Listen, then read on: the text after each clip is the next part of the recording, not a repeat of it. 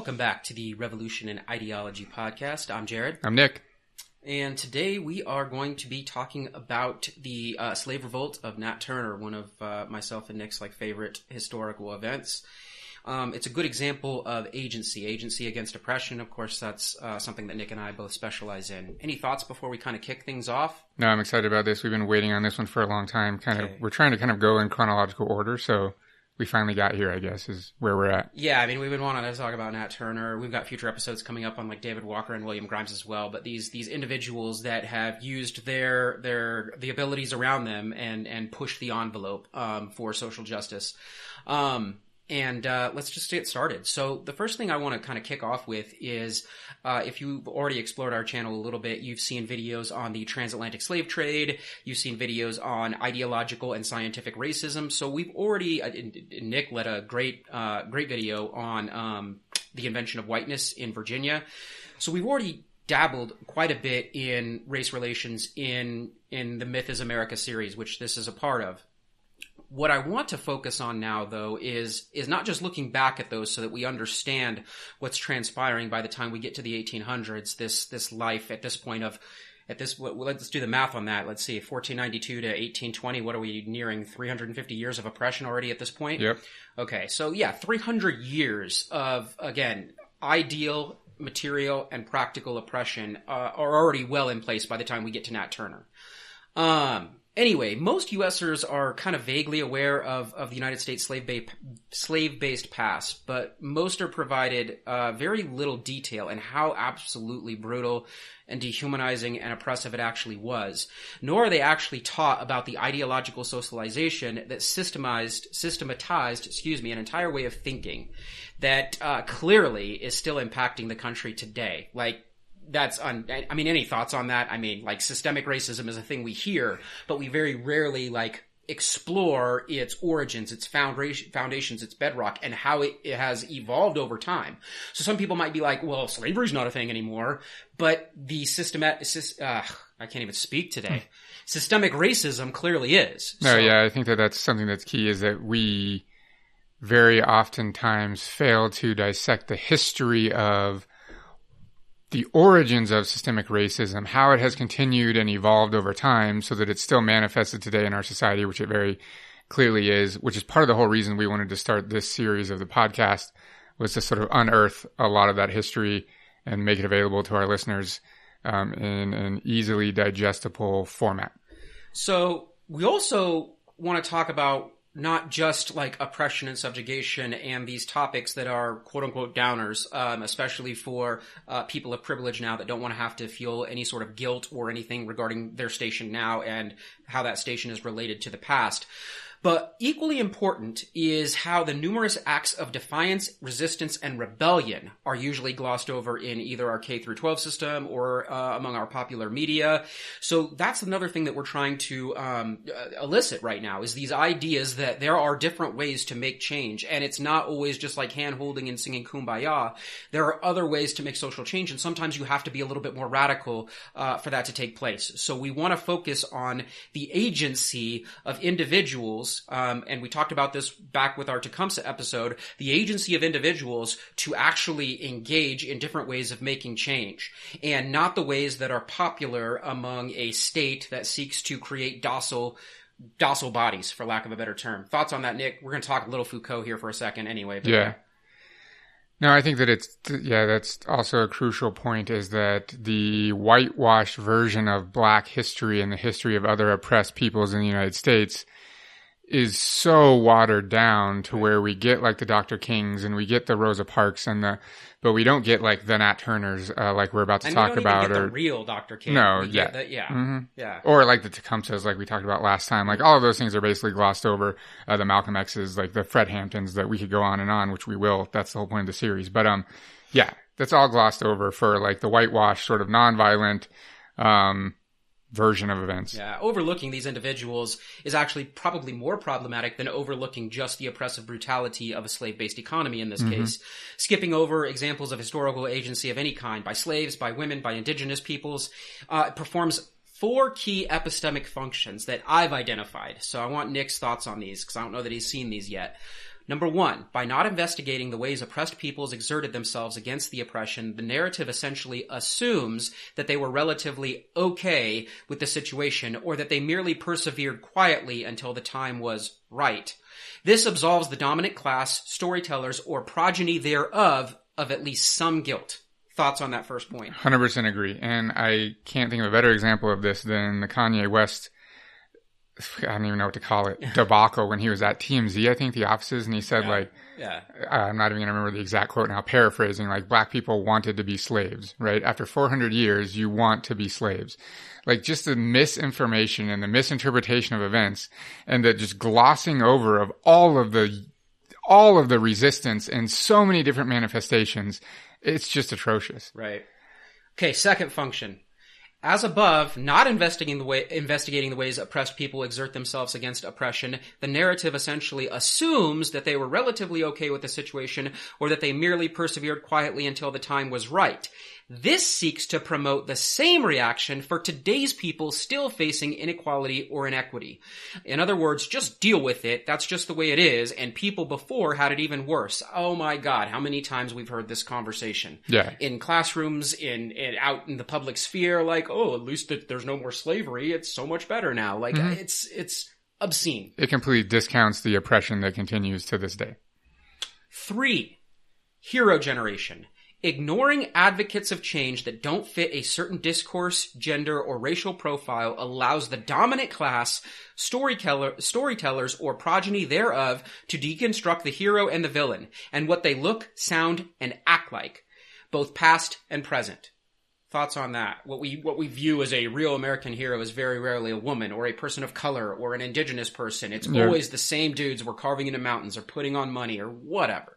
Yeah, or like the Dr. King example, like, well, he's the hero of, if we're looking at the Malcolm X and Dr. King dichotomy, even though that's ridiculous, because he was the peaceful one. And he, like, it fits this, like you talked about docile bodies earlier, but it fits the narrative of nonviolence and so on that serves to protect the state, to use Gelderloos's words. Right. Dr. King called for revolution. Yeah. We always forget, like, the last 3 years of his life. But anyway, that's for future episodes. Okay. Number 4, last function. By telling the stories this way, we encourage the idea of the docile body. Modern learners also live in imperfect worlds. Nearly everyone has a bone or two to pick with their society, regardless of their political persuasion, demographic data, etc.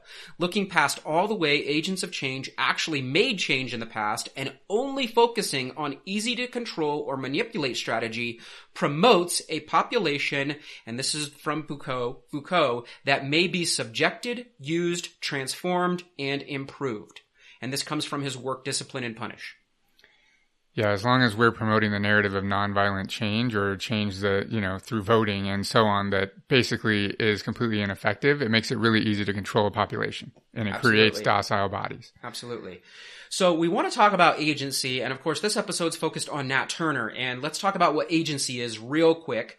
Agency, and I'm using Wikipedia's definition of all definitions, but I actually like it the best, is the capacity, condition, or state of acting or of exerting power. And that's what agency is, and that's what Nat Turner is. He exerts his power. In practice to this point, rebellion, slave organizations, slowdowns, using the legislative role of the judicial system, appealing to political leaders, full-blown exit, which we have a video on what exit is, and education. These are all examples of slave-based agency in antebellum America. And Nat Turner kind of represents a little bit of all of these. So let's just dive right into who Nat Turner was. He is a true revolutionary. He was born in 1800 and, of course, was executed in 1831. He was born a slave in Southampton County, Virginia, and he was owned, I hate that word so much, owned by Benjamin Turner, so hence he takes that surname. And he was inherited by Benjamin's son Samuel in 1810. Inherited? Thoughts? Yeah, I mean, it just shows, again, gross American past. 100%. We don't typically think of... It's so weird. I struggle with this a lot because we get this like in K through 12, right? That black people were property and they were inherited and handed down and like bought and sold, but we don't get even close. Even like no matter how much you study it, I don't think we can scratch the surface of just the atrocity of like what this was like. And we don't really digest what that means. No. We're not digesting like literally inherited. This human being was inherited by another human being. Yeah, just like a couch or a home or like what. It's ridiculous. Property, but we don't actually absorb what that means. Okay. Totally. Yeah, I mean, all right. He taught himself how to read and write very early on, and these are in his words. And one of the sources we're going to be looking at are the Confessions, of course, of Nat Turner, the most famous of our primary sources here. The manner in which I learned to read and write not only had great influence on my own mind, as I acquired it with the most perfect ease, so much so that I have no recollection whatever of learning the alphabet. That's in Turner's own words. He also began to rebel very early. He says, I was not addicted to stealing in my youth, nor have ever been. Yet such was the confidence of the Negroes in that neighborhood, even at this early period of my life, in my superior judgment, that they would often carry me with them when they were going on any roguery to plan for them. Any thoughts on these like early quotes? These are his reflections on his early life. A, I learned how to read super easily. B, when various things were going on as a youth, I'd be part of them. They want me with them to help organize. Mm-hmm. Kind of cool. As far as a religious upbringing, I mean, I put question mark in my own like notes that I would use, whatever, in lecture and things along those lines. What are the ramifications, before we even dig into this, of the Christianization of oppressed peoples, in your opinion? Like, that's one of the biggest things that we look at, and it's one of the biggest things that we've seen that rationalizes the horrific behavior of white people in the past, is that they are Christianizing them, or they are civilizing them. Whether we're talking about Spanish conquistadors literally committing genocide on the Taino, or setting up their missions in St. Augustine or Santa Fe, or we're talking about the transatlantic slave trade, where they're Christianizing these various African peoples, like... And then here's the thing that I think, the adoption thereof of that ideology by the oppressed, I guess is what I'm asking our sociologist here. What are your thoughts on that?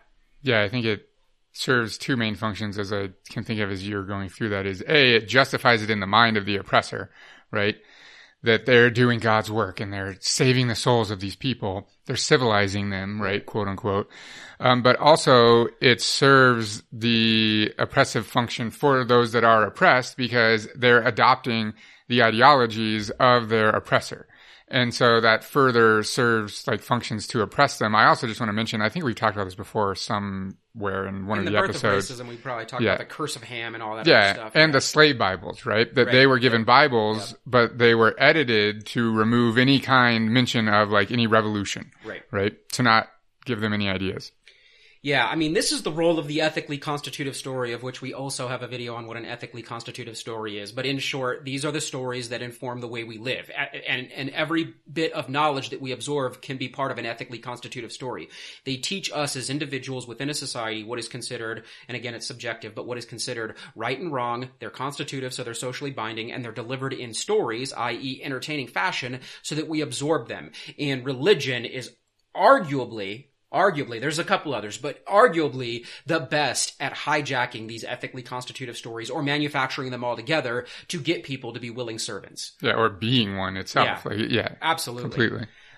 In his own words, these are now Nat Turner's words, quote, having soon discovered to be great, I must appear so, and therefore studiously avoided mixing in society and wrapped myself in mystery, devoting my time to fasting and prayer, unquote. So we can see that he was a very religious man. He went on to conduct his own services, his own religious services. He would give religious services. And he becomes known as not necessarily by the other slaves, but by the slave owners, the prophet. Now, I want to pause here for just a second. We just recently, I don't know, a couple weeks ago, did the episode on Tecumseh. And again, that is another example of oppressed people. But then his brother, Tenskwatawa, well, originally Lalawithika, becomes a prophet as well. What is, again, this? I brought it up last episode. What is this correlation between prophecy and oppression? Yeah, like we said last time, it's like this. It depends on where you lie on whether you believe it or not, right? Right. So, like, from the outsider's perspective that may not believe that they were actually prophets, right? They are utilizing this religious tool in order to motivate the people and their own behaviors, perhaps justify them, etc. If you believe that they are real visions or whatever, which we're about to get to, then somehow you have some faith in God informing these people of the way to liberation. Right. And we've seen this with, like, the creation of all major religions started with prophecy. They were at one point all, like, social justice movements. They really were. Christianity, Islam, Buddhism, they were all, again, they were social justice movements. Yep, they were challenging the status quo. They were rebellions at one point. Some of them became the future oppressor and hegemony, but at one point, that's how they started. By 1825, he had begun to have visions. I'm actually going to kind of skip over his first vision, which happened while he was working in the field. His second vision in 1825, and I quote, "I saw white spirits and black spirits engaged in battle, and the sun was darkened. The thunder rolled, and the blood flowed in streams. And I heard a voice saying, 'Such is your luck. Such you are called to see, and let it come rough or smooth, you must surely bear it.'" What do you think? If you want to observe that, like that first vision he has, this is in his words. What are your thoughts? Like, how can this be used to motivate what we already know is coming? Yeah, I mean, the spirits, I think that's what he said. The spirits are telling him kind of prescribing behaviors, right? They're telling him what to do based on his current station in life. Well, and the epic battle, I think, is important. This idea of an epic battle. Again, Tenskwatawa had the epic battle. Like, this is important. Like, this is inevitable, essentially, is what he's saying. I mean, it plays into the whole religious narrative of the apocalypse and the second coming and, et cetera. Absolutely. His third vision takes place in 1828, and I quote, "I heard a loud noise in the heavens, and the Spirit instantly appeared to me and said the serpent was loosened. And Christ had laid down the yoke he had borne for the sins of men, and that I should take it on and fight against the serpent. For the time was fast approaching when the first should be last, and the last should be first." My favorite quote right there. Mm-hmm. Thoughts? Yeah, I mean, this is straight up talking about an inversion of the hierarchy. Yeah. But the thing here is that those are the words of Jesus of Nazareth himself in the Synoptic Gospels. Exactly. Specifically, I believe, the Sermon on the Mount. Matthew 5-7. What we see here is this idea that in this case, the oppressed person, which again, Jesus of Nazareth was speaking for oppressed people all the way back in the day. Right. We see this now translated into the 1800s. The reason I find this so powerful is it's probably easy for slaves that are going to Southern Baptist churches on plantations to relate to this. How do the slave owners themselves rationalize their own horrific behavior, ideals, practices, when they know very well that their purported belief system advocates for, again, the last shall now be first and the first shall now be last? Like, how do they, rationalize that? Because I even see that in today's society when we see people advocating against racial oppression or systemic hierarchy or the pitfalls of capitalism. We see these people at top that say they are of a certain faith, but actually act, if we want to be biblical, more like the Romans than they do Christ. Yeah, I mean, I think it's the malleability of the Christian dogma that even the white Christian billionaire can view himself as the last instead of the first. It's gross. It's mental gymnastics. On Christmas and it's mind-boggling. I mean, I've been in personal engagements with this specific discussion recently, so I guess it's a thing. But anyway, let's move forward. After these initial versions, the first three, he ends up being sold, again, this idea of property. He's sold by Joseph Travis in 1830. He was waiting for God's signal, because he's already ready. He's ready for a rebellion. He believes in these visions, and he believes he is being called to lead this rebellion that will guide us towards this epic battle between black and white spirits. As he's waiting for this signal to, and this is again his words, "slay my enemies with their own weapons." I love that quote. "Slay my enemies with their own weapons." A solar eclipse takes place in February 12th of 1831. Again, a solar eclipse, just like we see with Tecumseh and stuff like that. What are your thoughts? Again, these are events. They could be given by God, or they could just be natural events. I suppose it depends on your perspective. Yeah, it's either a great coincidence or some kind of supernatural power. Not judging any beliefs in this case, but they are happening. His original plan was to rebel, and he did this intentionally, on the 4th of July. Yep. That was his original plan, but he actually ends up getting sick, so they have to postpone the rebellion. It ends up being postponed until August 21st of 1831. 70 enslaved and free blacks end up going in Southampton County, Virginia, house to house, freeing slaves and killing almost all of the whites they encountered.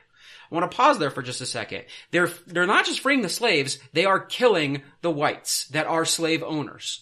Now, a lot of people, that are looking for the peace, love, and hand-holding type of rebellion that is expected of us today, what are your thoughts on that? I mean, in this is contrast to why that, like, this is why it's glossed over in the history books, right? Because like they go house to house freeing the slaves. You're like, oh, that's nice. And slaying white people, and white people are like, whoa, and then we have to modify the story or leave it out or like whatever. But completely denigrate it. Like, yeah. But here's the thing: white people have been killing black people for centuries at that point. Mm-hmm. Yeah, like it. I mean, you wouldn't be too far out of line to say like you got what you fucking deserved. I mean, what do? You literally enslaved, dehumanized, turned these individuals, these humans, into like property. Kill, whip, rape, sell children, all of these things for 300 or 400 years, and you lose your mind over a rebellion? Mm-hmm. It was coming. Yeah, what did you think was going to happen? Right? Yeah. I mean, these are the same people that brag about eyes for an eye and so on and so forth. Like, it's absolutely, the hypocrisy is kind of stunning in certain ways. Okay, anyway, how did they kill them? Silent weapons. It was tough to get their hands on guns, but even if they could, guns are not a good way to, like, rebel, at least not in the 1800s. Yeah, especially back then. You're loading like that's... Yeah, so they used silent weapons. And so those silent weapons were like knives, hatchets, axes, blunt tools, just beating people over the head. Yeah, hammers and stuff like that. They also, and this is where people get even more squeamish, did not discriminate based on age or sex. Do you think that's controversial, Nick? Oh, 100% nowadays, yeah. People but do you think it was controversial for them? It's tough. Like we talked about in the Tecumseh episode, like, you don't care if they're settlers or they're men or they're women, they're all white monsters. Did the white women or white children care to discriminate age or sex when it came to slave children? No. Or women? I mean, some of them I'm sure did. I don't want to say a blanket no, but no. Blacks were blacks. And they were animals and they were property and they were beaten and... Yeah. Turner himself only actually admitted to killing one person himself. And that was a woman named Margaret Whitehead, who he beat with like a fence post. He does admit it. He does admit to killing her. But that means that all of the rest of the whites, that end up dead, it's going to be close to like 60, were beaten or killed by other slaves. Now, here's an interesting piece. These are like the slave owning class, like the plantation owning class. Turner and his slaves actually, in their rebellion, spared most of the poor whites. Mm-hmm. Why do you think they would spare the poor whites? An argument can be made that the poor whites have just much in common with the enslaved blacks, like we talked about in the Invention of Whiteness episode. In the study, Children of Darkness, and this is not a Turner quote, this is from Oates, the author, he says, Turner believed that the poor white inhabitants thought no better of themselves than they did of the Negroes, and that's why Turner spared them. And we're 200 years now removed from when white and black have been, like, separated in Virginia. Again, we did a whole episode on the Invention of Whiteness. White and black have been separated or segregated based on the whims of the Virginia House of Burgesses and the legislation they've passed. But yet still Turner sees more in common with them. And so basically these slaves let them live. An estimated 60 white people die. 150 to 200 infantry, like the military, shows up with 3 companies of artillery to end the rebellion. This should sound very familiar, not to necessarily date this episode, but the immediate state response is to send in the military to back the oppressive state. Again, anytime a military is sent in to put down a rebellion, whether we're talking about, I don't even know, the Kent State massacres in Ohio or wherever, or the COINTELPRO with the FBI infiltrating with Dr. King and the Black Panthers and the National Organization for Women, these militant, and these are militant operations, show that it is the state that has the monopoly on violence, not the oppressed. Thoughts? And it's always, like, completely... I don't know if it's over the top, but like here they send in 200 to 300 infantry to, yeah, it's ridiculous. We talked about 3 companies of artillery, which back then were like cannons. Right. Yeah. For people with like hatchets and hammers and like, et cetera. Yeah. The white backlash actually makes it even worse. And when I say white backlash, this is all, of course, the racists of Virginia now having an excuse to exert their frustrations upon their own slaves. So racism becomes even more ramped up. 56 blacks that were not even a part of the rebellion were executed right away. for merely being sympathizers. I don't know how they rationalize this. There's obviously, we could probably dig deeper into the annals. I didn't for this episode because I wanted it to be kind of quicker than some of our other episodes. But they were executed. 56 blacks were executed. The militias that were formed by citizens go on to kill 100 more, like in the streets. When I say in the streets aren't the way they were back then, so we're talking like dirt roads and like forests and stuff, but these militias go on hunts, kill 100 more, both slaved and free blacks, and as many as another 120 that are proven to not be involved in the rebellion whatsoever.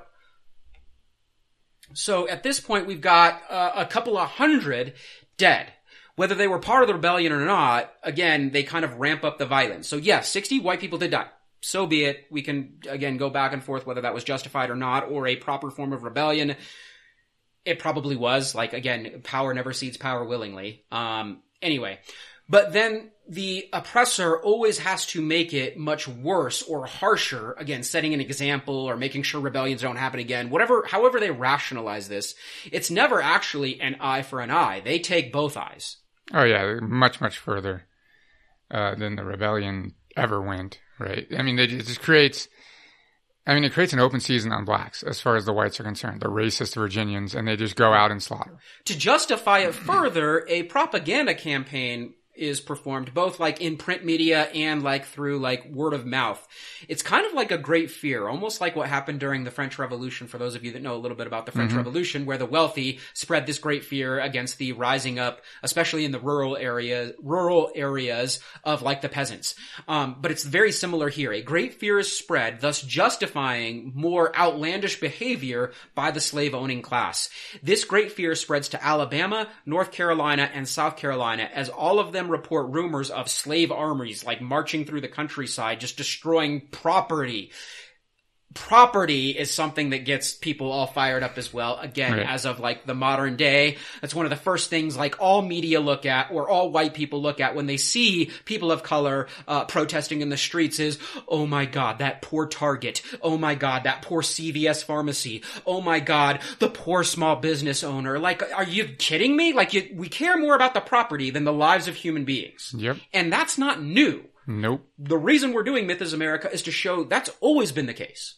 I mean, even the French Revolution, you just mentioned the Great Fear. That's exactly what they did. They would go to the estate, the manors, and burn them down, and, you know. Absolutely, because these are not just like places that people own or whatever their property owns, and this is how they make a living. These are literal symbols of the oppressive system itself, and I think that is lost on so many white people. So if you're a slave, your entire life is working the fields, you're gonna go seize that property as a symbolic move of taking control and rebellion. Right. If you're black in Minneapolis, you're going to loot and destroy the target because that's a symbol of your oppression. It's not your community, right? It's the symbol of capitalism and oppression. Doesn't perform some sort of like crucial service to you. It charges you money or makes you work there for wages that are not equitable in comparison to, of course, your peers or other cohorts around you. Like, I don't understand how this is lost on so many people. I mean, it's the same mental gymnastics that white people have been doing since this time, clearly. Yeah, we've got to keep moving here. Here's a quote from Richmond Whig, a white person at the time, 1831. He says, "The slaughter of many blacks without trial and under circumstance of great barbarity." So he says that, and that quote is important because, again, he uses this term without trial, which is very interesting. Whig himself, we don't necessarily know, can fully flesh out all of his political, like, leanings or thoughts on this. But the fact that it was without trial, I think, is important, that he leaves that in there. And it might hint to, he sees this as somewhat unjust. Yeah, I agree. And of course from the Reverend Powell in the New York Evening Post at the time, and here's a quote, it says, "Many Negroes are killed every day. The exact number will never be known." So the figures I throw out here are kind of rough estimates because, again, these were people that were enslaved persons and that not necessarily wanting to admit all of this loss of life. You can really quickly in the 1800s change, like, again, the demographic data of the time period. So Reverend Powell here is saying there's so many are dead that we may never know how many have been killed. Well, and he's like, the way he frames it is important, I think, because he said so many blacks die daily, are murdered daily, that we don't even know what the real number is. Absolutely. And this is in the New York Evening Post. So this is obviously up in New York, where they're kind of like getting news of this secondhand. Militias, and this is key. I want to stop here. I want to just listen. White militias after they would kill the blacks, looted their bodies for money and jewelry. Let me repeat that. The white militias of Virginia, Alabama, South Carolina, and North Carolina would kill blacks and loot their dead bodies for money and jewelry. I mean, it just goes to the framing of looting and who's doing the looting and when is it good looting and bad looting and is it, right, like, ridiculous. Yeah, I mean, we have written evidence of this definitely happening in North Carolina. Another thing that the white militias really liked doing was beheading these dead bodies. They would take, of course, their heads. This comes from the Murfreesboro Historical Association. Their severed heads were mounted on poles at crossroads as a grisly form of intimidation. So they would cut off their heads, place them on stakes at crossroads to intimidate. This is not new. We know that they were actually doing this to indigenous people. In fact, the second Thanksgiving in American history took place around the severed head of King Philip, or Metacom was his Native American name. So this is like an American hallmark. Let's just cut people's heads off and use that to like celebrate the victory of the oppressor or the oppressing class. What do you think? Yeah, it's like you said, a huge factor in intimidation. So that all of the other blacks would see these and they might think twice about rebelling, right? But it's such like, yeah, it's a complete like violation of the black body. One of the examples I found, and this one needs to be fleshed out a little bit more. I'm trying to remember where I found it, but Virginia State Route 658, which is a route today, remains colloquially known as the Blackhead Signpost Road. Like by like locals. It's not officially named that by the state, to the best of my knowledge. But like that's what they call it, dating back to this time period. Blackhead Signpost Road. To this day. Yeah, ridiculous. Whites go on to kill 200 more people in the neighboring states, at least. Again, that earlier quote said, "We may never know the act," by Reverend Powell. We may never know the actual number, but at least 200 more. And this is the key, with zero legal ramification. Zero legal ramification. Again, so should sound familiar. None of these black people are getting trials, first off.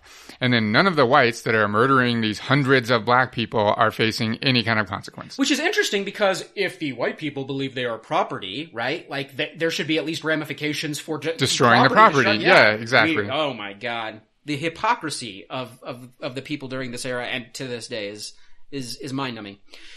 Here's what the Virginia legislature decided. They created what is, in reaction, they created what is known as the Colonization Bill. And we'll spend more time talking. We already talked a little bit about it in like a prior episode on rugged individualism and on Liberia and James Monroe, etc.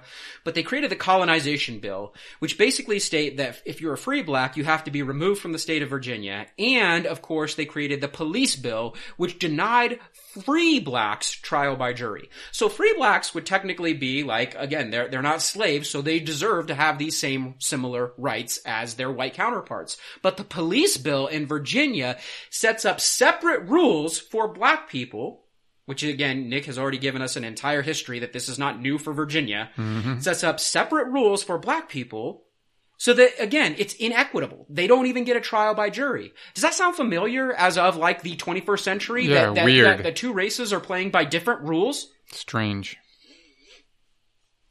Okay.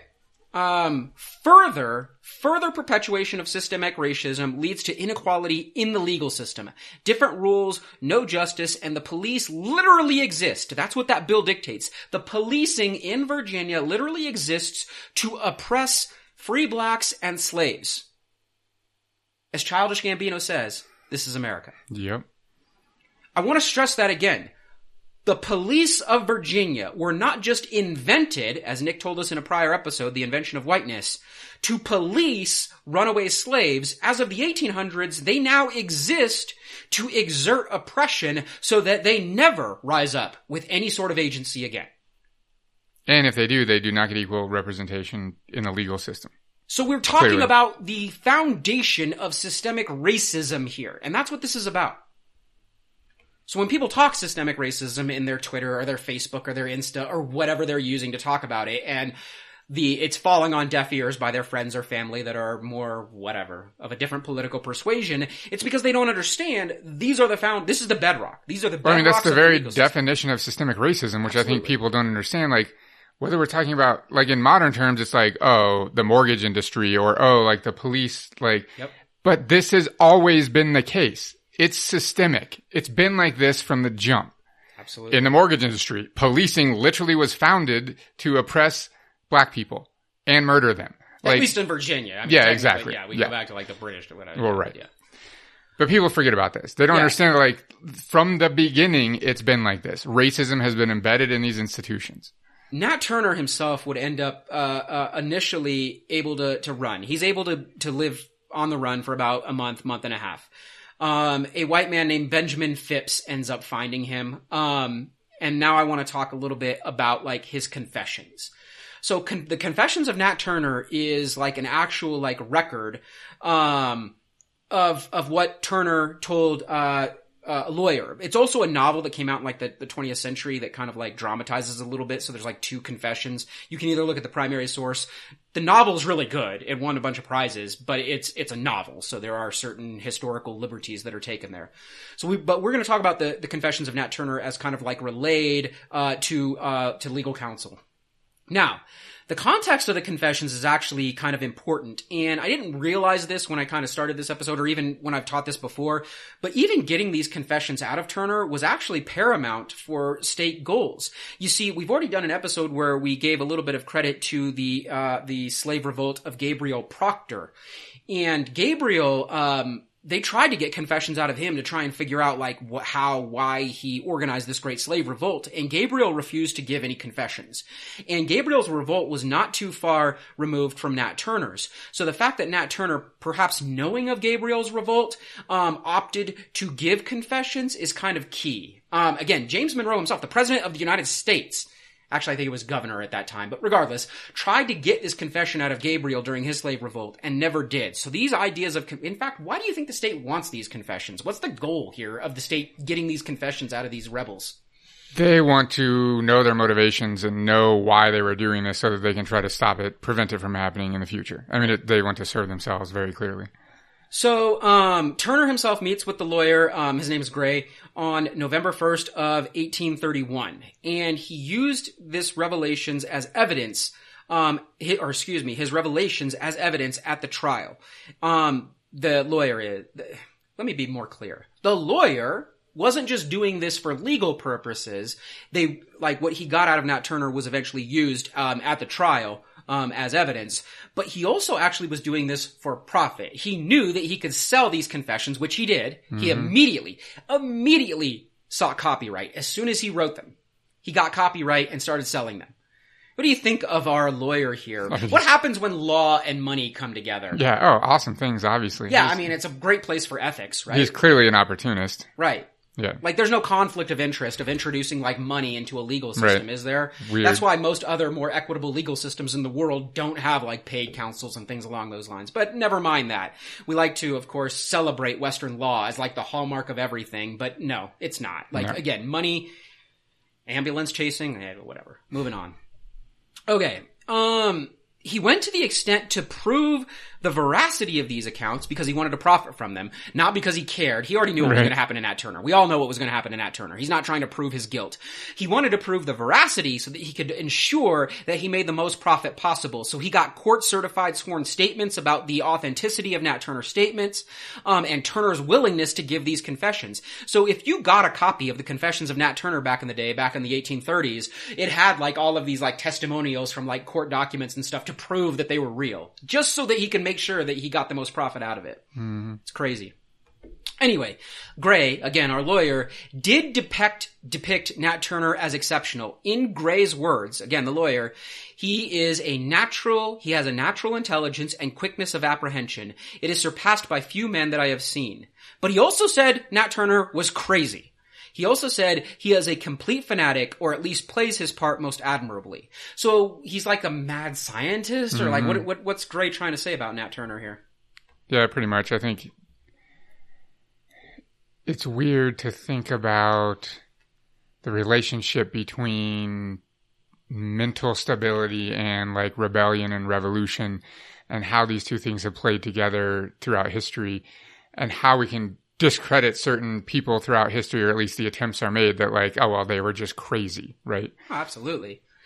Nat Turner ends up on trial officially on November 5th, so he gave his testimonial a few days earlier, and these are the official like charges. He is charged with conspiring to rebel and making insurrection. Of course, we know he was convicted and sentenced to death. And his response was Christ not crucified. So, I mean, it goes back to kind of like that religious discussion. Turner ends up, and he's executed by being hanged or hung. He is then beheaded, which of course is an American tradition. He is then drawn and quartered, though. What does that mean? Oh, he's like pulled apart. Yeah, he's like pulled apart. And this all takes place on November 11th in the very fitting city of Jerusalem, Virginia. The Virginia General Assembly then said, they passed more legislation, which, to kind of, combine them all together, made it unlawful to teach reading or writing to slaves or free blacks. So if you were a free black or a slave and you were caught teaching others to read, or if you happen to be a nice white person, you were teaching slaves or free blacks to read or write, that is illegal now in Virginia after the rebellion of Nat Turner. They restricted all blacks from holding religious meetings without white oversight, so they couldn't have their own churches. A white person or a white minister had to be there, or a priest had to be there. And they criminalized any possession of abolitionist publications, which comes into play in a future episode we're going to talk about, because concurrently to what we're talking about here, the abolitionist movement is also taking place. So it's not just about rebellion of Nat Turner, literally concurrently, William Lloyd Garrison, David Walker, these individuals, Frederick Douglass, these individuals are also leading an abolitionist movement. So even holding anything those gentlemen published was illegal in Virginia. Again, keep in mind, the First Amendment, again, is the ink even dry yet? Thoughts? Yeah. I mean, like we've talked about throughout the series, how quick the First Amendment becomes thrown by the wayside when it serves the state. So, I mean, that kind of wraps up Nat Turner. There's definitely more depth here, but in that case, I encourage listeners to explore, even better and more in-depth, sources on this topic. I mean, there's that weird documentary that some of you might be able to find on YouTube. It's called Nat Turner, A Most Troublesome Property. I think it's by PBS. There's also, of course, the recent big budget, Hollywood movie about Nat Turner that also was released a few years back. So there are a bunch of wonderful sources on Nat Turner, or you can just flat out read the Confessions of Nat Turner. And I highly recommend these sources on Nat Turner. But as we kind of wind down this episode, again, this one was meant to be a little bit shorter because we want to do some feature bios here. I want Nick's thoughts on the legacy. What is the legacy of Nat Turner? So we're talking about agency. We kick this off by talking about making social change, and he's a revolutionary, and listeners might be like, but he died. He killed people, then he died, and he was hung. But there's legacy there still. Even if he didn't live to see the changes that perhaps he was making, most revolutionaries don't. Jesus died without seeing the spread of Christianity. Buddha died without seeing, of course, the spread of Buddhism. Malcolm X and Dr. King died without seeing the realization of civil rights. And as that comes out of my mouth, we have not yet still seen the equity of civil rights, which is really depressing. But moving on, you get the idea.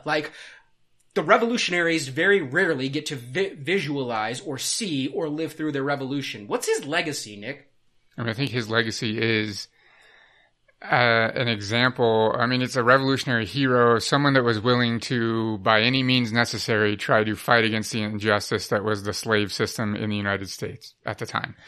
And I think that, like we talked about at the beginning a little bit, he's not taught to the extent that he should be in our K through 12 education system, probably even at the higher education system, because he's an example. If someone is willing to murder whites and plan a rebellion like this, then it sort of is an example of how atrocious it must have been. Unless he can be discounted as some zealot or he's insane or whatever. Right? The lawyer tried to discount. Yeah, exactly. But here's the thing that I need people to understand that what are people to do when they're engaged in this systemic racism and, in this case, an institution of slavery? What are they to do? I suppose that's what I would ask the more conservative or even kind of closet, I don't know, whatever. The white listeners out there that are well, he should have used nonviolence. What do you do when you're even liberals, right? What do you do when you're a slave? Are they supposed to just passively endure until they're dead? Right. Is that, I guess, is that what their expectation is? Mm-hmm. Absolutely not. Right. Like, absolutely not. No one would, I wouldn't expect anyone to, like, live without a rebellion. We look at, like, the rebellions of, like, white slave revolts, like Spartacus, which is, like, everybody's freaking hero. We make entire HBO specials about this guy. And absolute violence for that slave revolt. Right. And he's a hero, right? He's a friggin' hero. I mean, just like we started the whole series with, like, the American quote-unquote revolution, right? They had the highest standard of living of any British colony in the entire empire. But we celebrate that revolt till no end. But it was wildly violent. It was a literal war. Yes. But, like, if blacks somehow use violence to revolt against the most oppressive system in American history, like, oh my God, that's going too far. So this is the ethical hypocrisy that Myth is America is trying to draw out. The ethical hypocrisy of our ethically constitutive story. That's all I have for the Nat Turner episode. Nick, take us home. Cool. Check us out online, revolutionandideology.com. If you're not watching this on YouTube, you can subscribe to us there. Just search Revolution and Ideology and we'll come up. If you're listening to this, know that we have started to do video for some of our episodes. This is one of them. So if you want to see the video, I mean, I guess it's kind of too late because you listened to the whole thing already, but you can go on YouTube and actually see our faces if you really want to look at two old white guys talking about history. You can do that there. Subscribe to our channel on YouTube. If you really like what we're doing, just share what we do, whether it's on YouTube or our website or the podcast itself with your friends. And if you really, really like what we're doing, you can support us on Patreon, give us some of your hard-earned dollars, and that helps us to spend a little bit more time growing our listener base and putting out some content. So yeah, I'm Nick. I'm Jared. Until next time. Later.